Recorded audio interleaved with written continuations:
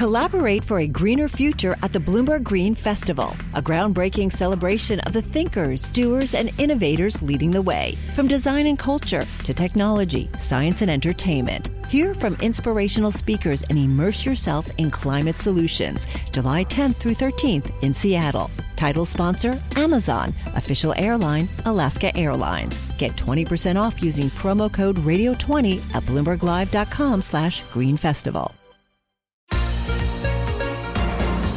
Welcome to the Bloomberg P&L podcast. I'm Paul Sweeney along with my co-host, Lisa Abramowitz. Each day we bring you the most noteworthy and useful interviews for you and your money, whether you're at the grocery store or the trading floor. Find the Bloomberg P&L podcast on Apple Podcasts or wherever you listen to podcasts, as well as at Bloomberg.com. We are broadcasting live from the Bloomberg New Energy Finance Summit in New York City. One big question is about natural gas, especially as it increasingly replaces coal-fueled power plants. And we are so lucky to have with us Greg Veazey. He is Chief Executive Officer and Managing Director of LNG Limited, based in Houston, joining us here in New York. Greg, thank you so much for being here. Let's just start with the idea of LNG, a major natural gas supplier, working on a whole bunch of projects right now, trying to build out the infrastructure at a time when natural gas prices have kind of declined. Give us a sense of the lay of the land from your perspective. I sure will, and thanks, Lisa. Paul, it's great to be here. It's interesting across the globe how competitive, and I never thought in 39 years of the U.S. energy industry that I'd be saying how competitive U.S. gas is for export. And what people across the globe are seeing is this huge resource that we continue to make more and more of. It's at a price at Henry Hub, which is a stable price now. I'm used to huge volatility in this price. They look out and see it very stable, and it's a very favorable political and business environment. So it's very much pointing to the U.S. to be a place to come. All right. Who's coming here? Is it China? If you look out, the big growth areas are going to be Europe and China. I shouldn't say Europe and China. Europe and Asia. Obviously, China, the biggest component of Asia. But yes, Europe and China are the two that are really hitting it hardest right now. Europe, it's interesting. We had a kind of a industry meeting in Berlin a couple weeks back, and the German Minister of Energy made the point of saying, we used to say we're all about being 100% electrified. Now we're saying natural gas is the best next step for us to take. That's a huge change for them. And they're gearing up. They're looking at regas facilities. The whole region is putting in regas facilities. They're very focused on LNG, and Gulf Coast LNG U.S. Gulf Coast LNG is going to be the most affordable and competitive for them. So, Greg, let's talk about the Gulf Coast. Is the infrastructure there in the Gulf Coast right now to really take advantage of this robust demand you've been talking about? It really is, more so in Louisiana. I think because of where Henry Hub is, it was originally designed to be the place where all the gas comes onshore. Well, that model is completely reversed. Now all the gas is up north and it's coming to the south, but the hub is still that indicator that everyone will look at, and all the infrastructure has been built around that. So there's pipes that were, granted they were intended to take gas from south to north. Now they're all turning around and bringing gas from north to south, but it can bring huge amounts of that gas at competitive rates to the Gulf Coast. And you have a very friendly environment in southwest Louisiana where we are. They are really excited. They want to be like leading the U.S. and leading the world in LNG exports. Yeah. And they are ready for all that infrastructure development. How quickly does the U.S. give out permits for you to do these projects? It's a great discussion, Lisa. It's not a quick process, but it wasn't designed to be, because it's first and foremost to make sure it's the right thing for the country to do and to do it safely. So has the process gotten faster? It has gotten faster, yes. I think what we experienced, we're fully permitted. We've been through all the FERC and the DOE. We're ready to go with our Magnolia project. That was probably a 2.5-year, 3-year exercise. It's a little faster than that, but not materially. And I think as business people and citizens, we should be a little bit okay with that it's a good process that works. How competitive is U.S. natural gas on the world market, and what needs to change maybe to make it more competitive? It's been very competitive. The marker that we all looked at was Europe, and about a year and a half ago it turned where it was much more competitive. It was very competitive versus Europe gas. And they've had a little downturn this winter both in Asia and Europe, so it's kind of borderline. But it's still very competitive on the world stage. What you have to look for, what we call free on board, where it's picked up at the tailgate of a U.S. plant, is a very competitive price. Then it's how far do you have to pay transportation to travel. All right, so we are at the New Energy Finance Summit, and natural gas is definitely a growing source of energy, but it's not a new energy. And I'm just wondering, especially as it competes with renewable sources of energy, how does it compete environmentally? So it's a great question. I think there's two things. It's very necessary for renewables because you have the intermittency of renewables. Natural gas is a quick startup and can do that. I think the U.S. has shown the world a great example that natural gas is an excellent bridge fuel. And how long that bridge fuel is, we don't know. But the market brought emissions down in the U.S. by switching from coal to natural gas. The rest of the world has seen that, and they want to replicate that. Interesting. So still, just real quickly, where's the price of gas and kind of how do you view it right now? Well, it's interesting. The price of U.S. Henry Hub is probably $2.80 to $3. When I started in the industry in 1980, it was $2. Right. So that tells you that's a very competitive price. I think it's interesting that the volatility that we see over the winter hasn't been there this year. In fact, the price got to its lowest point on, if you remember that coldest day of the year when people in Chicago couldn't go out of their apartments and stuff. It's the day the price was the lowest this winter. Okay, interesting. Greg Veazey, CEO and Managing Director of LNG Limited, based in Houston, Texas, but joining us here at the Bloomberg New Energy Finance Conference in New York.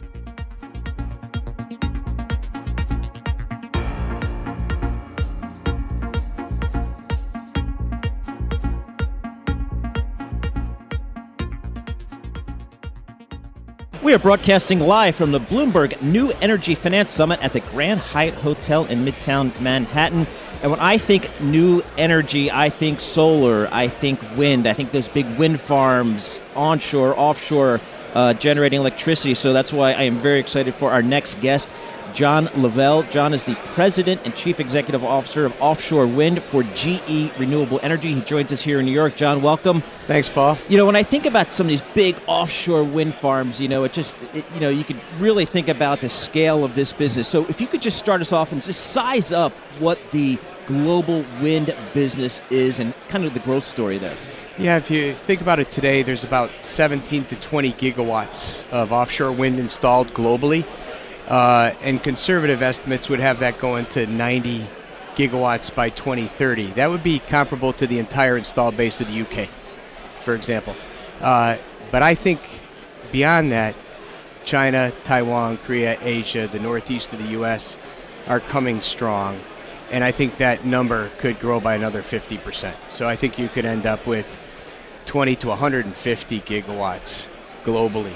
Okay, so demand and use of wind power definitely increasing, and there has been a consolidation as far as market share goes with General Electric and Vestas and some of the other big turbine producers.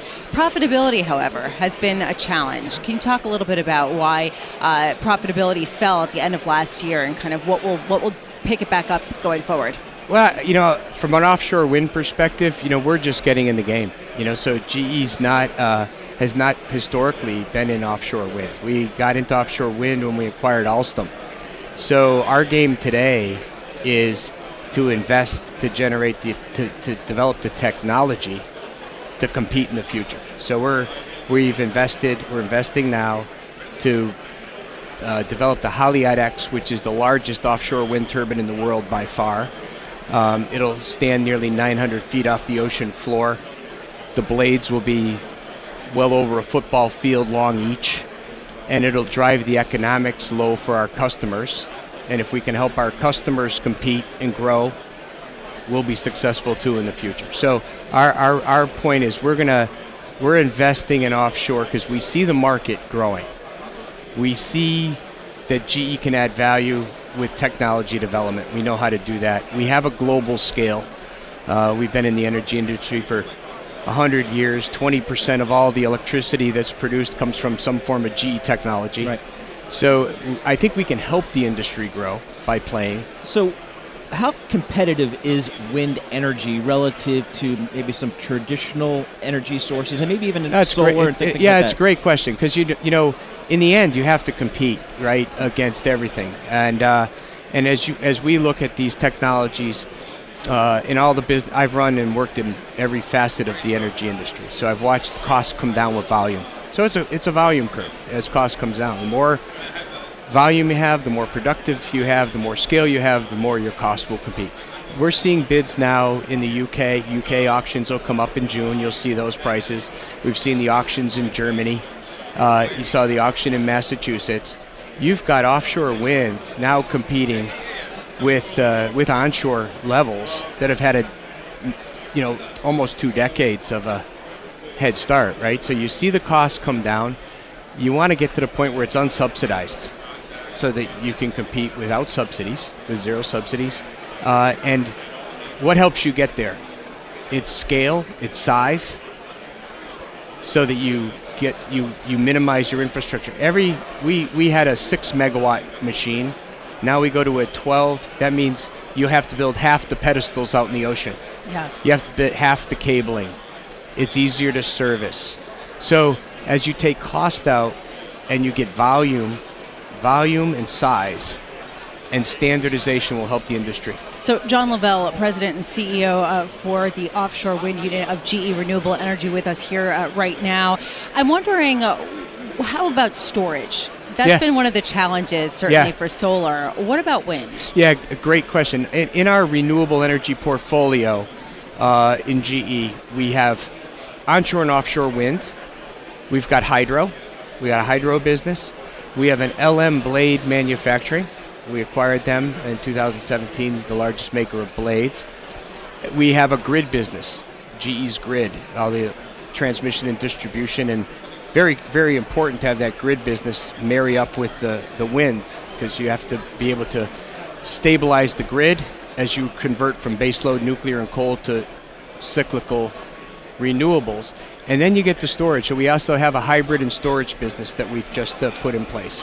And so I think the value of us being able to bring green electrons, if you will, to people that want it, not just households, but to companies that have said, we'll buy green. Having a storage so you can store the wind energy. How? I just think I'm trying to understand. Through battery storage. Yeah, it's battery okay. storage. Yeah. You can decide where you want to put it, where you want to store it. Do you want to store it at the site? Do you want to store it at a local distribution network out in your neighborhood? Where do you store it? So what are some of the constraints? Like, I don't want a big wind thing in my backyard, maybe. How about for offshore? What are the constraints? Does whoever who has the rights to that water say, I don't want to? I mean, how does that work? Where do you decide where to put these things? Keeping it simple, Paul, I think normally it's the government owns the land, all right, and will allocate the land through some process, whether it's in the U.S., Taiwan, Japan, China, UK, whatever. They allocate the land. Then, in all the cases, they have to go through some permit process, typical to a zoning board in the local town. Okay. You'll say, this is going to be built. You have so much time to raise your questions or your concerns that have to come. And it's a lot.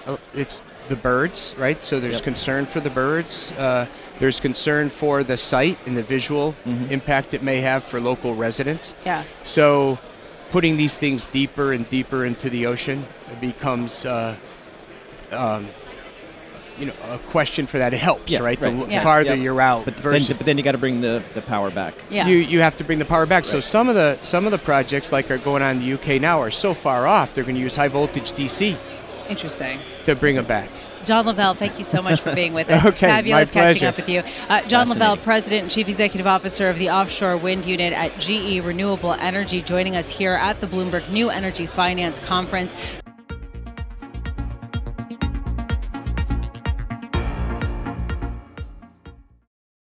Hi, I'm Ron Kraszewski, Chairman and CEO of Stifel. Financial advisors, if you're not growing your practice, you're losing market share. Stifel is a growing entrepreneurial, advisor-centric firm built for successful advisors like you. Imagine having the resources of the largest wirehouses and the support of the boutique shops, but none of the bureaucracy to get in the way of you serving your clients. At Stifel, it's your business, your book, your clients.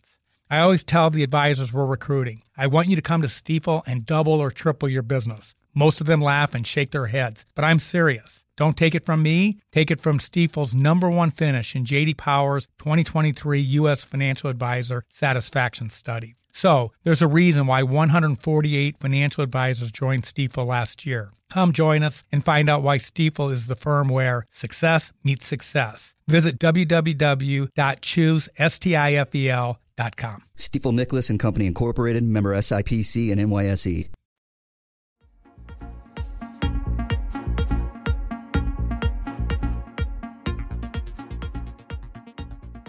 We are broadcasting live from the Bloomberg New Energy Finance Summit at the Grand Hyatt Hotel in Midtown Manhattan. Right now, we're going to turn our attention to the America power markets. A lot of change going on there as renewable sources compete with some of the more traditional sources of energy in this country. To help us walk through that story is Paul Browning. Paul is the President and Chief Executive Officer of Mitsubishi Hitachi Power Systems Americas. Paul, welcome to the show. Paul, give us a sense of kind of where we are in the U.S. in terms of power generation. To what extent are renewables really becoming a competitive player in the marketplace? Well, thanks, Paul and Lisa. So there's really a lot of change happening in the power sector right now. We are seeing the cost of electricity from renewables and battery storage dropping rapidly. At the same time, we're actually also seeing the cost of electricity from natural gas power generation dropping rapidly as well. And so there's a real competitive dynamic there happening between renewables with storage and natural gas. Competitive dynamic or race to the bottom, either one. Go on. Yeah. And of course it depends, the cost of renewables, the cost of solar here in New York City is very different than in the desert in Arizona. The cost of natural gas in different parts of the country is different. So, a lot of the times the answer to, which one of these is going to be less expensive is, it depends. So, but in this race, a lot of governments have subsidized the renewables to try to reduce the carbon emissions. How much is that necessary to get the renewable market up to speed to truly be competitive in a free market type of environment? Right now, renewable plus battery storage needs a subsidy in order to compete with natural gas in almost every market. Significant subsidy? The 30% investment tax credit that exists today is the kind of subsidy it needs to be competitive in some markets. The thing that I always talk to people about is natural gas is not standing still. Our turbines are less expensive today on a $1 per kilowatt basis than they were in the past. They're more fuel efficient, and the price of natural gas is dropping due to new drilling technologies. So, while and the good thing for consumers is they're getting lower carbon, lower cost electricity, as we all compete with one another in a marketplace where competition and technology is determining who wins. So is big coal, in terms of the context of energy or electricity, is big coal just done? Is its day over? Well, in the United States right now, it's cheaper to produce electricity from natural gas and renewables than it is from coal, and of course it's also much more carbon efficient. And that combination of cost and carbon efficiency is just very, very difficult to beat. So I really don't see any new coal power plants being built. And as a matter of fact, what we're seeing is a lot of coal that was built in the 60s and 70s is now being retired, and it's being replaced by a combination of natural gas and renewables. So talking about bringing down the cost, how does artificial intelligence play into this, especially as it takes over the human component of running some of these plants? Yeah, so actually, AI, what we're really not, there's only about 35 people who work in a combined cycle power, a natural gas power plant, and actually less than that in a renewable power plant. We're actually not going after the people with our AI. What we're really going after are lost production and unplanned downtime, which are very big expenses for our customers. So we're trying to eliminate unplanned maintenance because the AI is able to identify a problem before it becomes a problem, and we turn unplanned maintenance into planned maintenance and do it in a very cost-effective way. Paul Sweeney, this is such an interesting point because people look at artificial intelligence as the bogeyman for why people are losing their jobs, but this is an example of how to increase productivity and profitability without actually cutting jobs. Yeah, exactly. It's interesting. But just technology in general, how much is that impacting the traditional power business in the U.S.? When I think of these power plants, I think of these monster things. Again, I live in New Jersey, so I see these monster plants all over the place. We have lots of power plants and lots of plants in New Jersey. But how's technology impacting just the creation of electricity? Yeah, so as I said before, the biggest impact is the cost of renewables, storage, and natural gas power generation are all dropping dramatically. And so, and those happen to be the most carbon efficient choices that we have right now.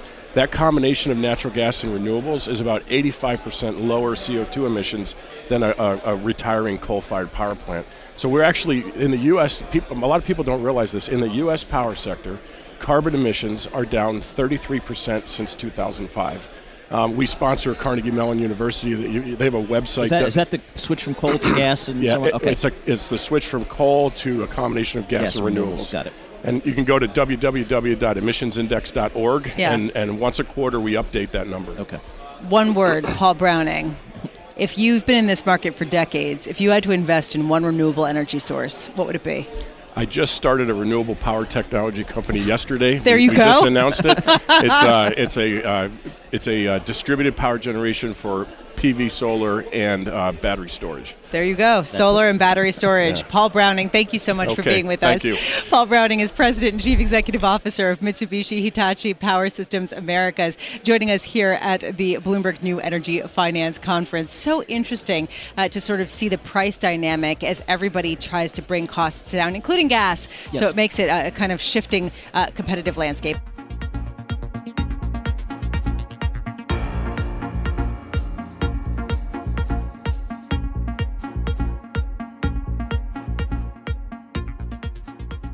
Some big news in the healthcare industry for the United States. President Trump's administration, the Department of Justice, coming out and now trying to claim that the entirety of the Obamacare Act is unconstitutional. Joining us now is Max Neeson, biotech, pharma, and healthcare columnist for Bloomberg Opinion, joining us from our Bloomberg Interactive Brokers studios. Max, what exactly just happened, and how big of a reversal is it by the DOJ? It's a pretty substantial one. So the DOJ had previously supported the lawsuit in partial form, and that itself was pretty unusual. You know, the DOJ generally tends to defend the law of the land as opposed to supporting a case against it. But they elected to keep big chunks of the ACA. So this move would basically means that they're supporting a dramatically more disruptive potential result in which really the entirety of the ACA would go away. That's everything from the Medicaid expansion to the changes to the individual market, protections for people with pre-existing conditions, and little things like calorie counts on menus and the FDA's ability to approve biosimilars. It would be just a giant mess. So, Max, what do you think changed for the Trump administration to take this more aggressive approach here? I'm actually still trying to puzzle that out, because from a purely kind of political and policy standpoint, it's pretty puzzling. The 2018 midterms kind of told us that Americans are gravitating towards liking the ACA more than they did over the initial years of its implementation. And, the move to kind of more aggressively try to take it away not only kind of goes against the lesson that the administration probably should have learned, but against even its own 2020 budget, which, still, has massive cuts to Medicaid and repeals parts of the ACA, but doesn't do what this case does and just kind of potentially rip away coverage from tens of millions of Americans overnight. Yeah, I'm wondering, from a market perspective, are there companies that you would expect would either benefit or lose out should the Department of Justice be successful in this attempt? So the insurers that are focused on Medicaid and the individual market would definitely suffer. They would get some market power back in the form of reduced regulation, but the millions of customers they lose would outweigh that, especially in the near term. And then hospitals, in the sense that when people don't have coverage, they don't get care. But it's still pretty unlikely that this case will go through or actually end up invalidating the ACA, because it's based on pretty shaky legal ground. The idea that negating the penalty of the individual mandate somehow means that the entirety of the rest of the law should be invalid, when Congress is pretty explicitly given an indication that it doesn't think that's going to be the case, because when it had the opportunity to do exactly that, it elected not to. So, Max, what do you think the next steps are here? I think we'll see a kind of an aggressive pushback from Democrats, who are actually, outlining a set of bills that would actually strengthen the ACA today, in pretty good timing for them. It just gives them a kind of a new avenue of attack, and a really immediate one. Well, But Max Neeson of Bloomberg Opinion, this is exactly where I wanted to go with you, this whole political deliberation. What politically was President Trump trying to go for, perhaps the Department of Justice, given the fact that in the midterm elections it did seem like voters did want the Obamacare. They did want some sort of health care base for people who might work, gigs or things where they don't get health care. Yeah, that's what makes this so inexplicable. And beyond just what you saw in the midterms, you also have a bunch of states and pretty Republican states electing to adopt the Medicaid expansion that the law had through referendums. Now even Kansas is considering it. So the move to kind of try to uproot this law entirely is really just, at the moment at least, inexplicable. Maybe a triumph of ideology over smart strategic political thinking. I really don't know what they had in mind. Maybe we'll find out, but it clearly seems to indicate that they haven't really learned the political lesson about healthcare and are going to campaign on a full repeal once again, which I don't think will work out terrifically well for them. Max, do you think this was just a coincidence that the Mueller report comes out and gives the president a victory and then we've kind of got this announcement, or do you think there's some I mean, if it was deliberate, I can't imagine what the thinking was, because it gives Democrats a ready-made opportunity to pivot towards an issue that's a clear winner for them with voters, as opposed to the Mueller report, which, haven't seen the whole thing, but, at least optically, at least in the beginning stages, didn't seem to damage the president as much as some people expected. So now they have a perfect opportunity to pivot away from it, and they'll use it. So we've talked about this before, Max, and that is that Obamacare is not perfect. It's been highly flawed. The rollout was not perfect. There are ways to make it better. There is a question of, could this be the first step in the GOP presenting some sort of plan of their own to grapple with some of the healthcare problems in the United States? If there's such a plan from the Trump administration, it doesn't really exist or doesn't deviate particularly far from what they tried and failed to pass over the last couple of years, which the main effect of that was to basically kick a lot of people off their coverage, make government healthcare benefits generally more difficult to access, and reduce regulation.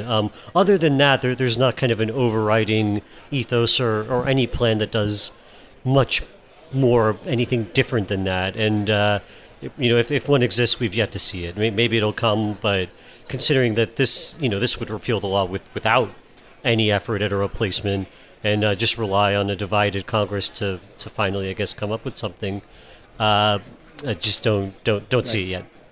Max Neeson, thanks so much. Max is biotech, pharma, and healthcare columnist for Bloomberg Opinion, joining us in our Bloomberg 1130 studios. Thanks for listening to the Bloomberg P&L podcast. You can subscribe and listen to interviews at Apple Podcasts or whatever podcast platform you prefer. I'm Paul Sweeney. I'm on Twitter at PT Sweeney. I'm Lisa Abramowitz. I'm on Twitter at Lisa Abramowitz1. Before the podcast, you can always catch us worldwide on Bloomberg Radio.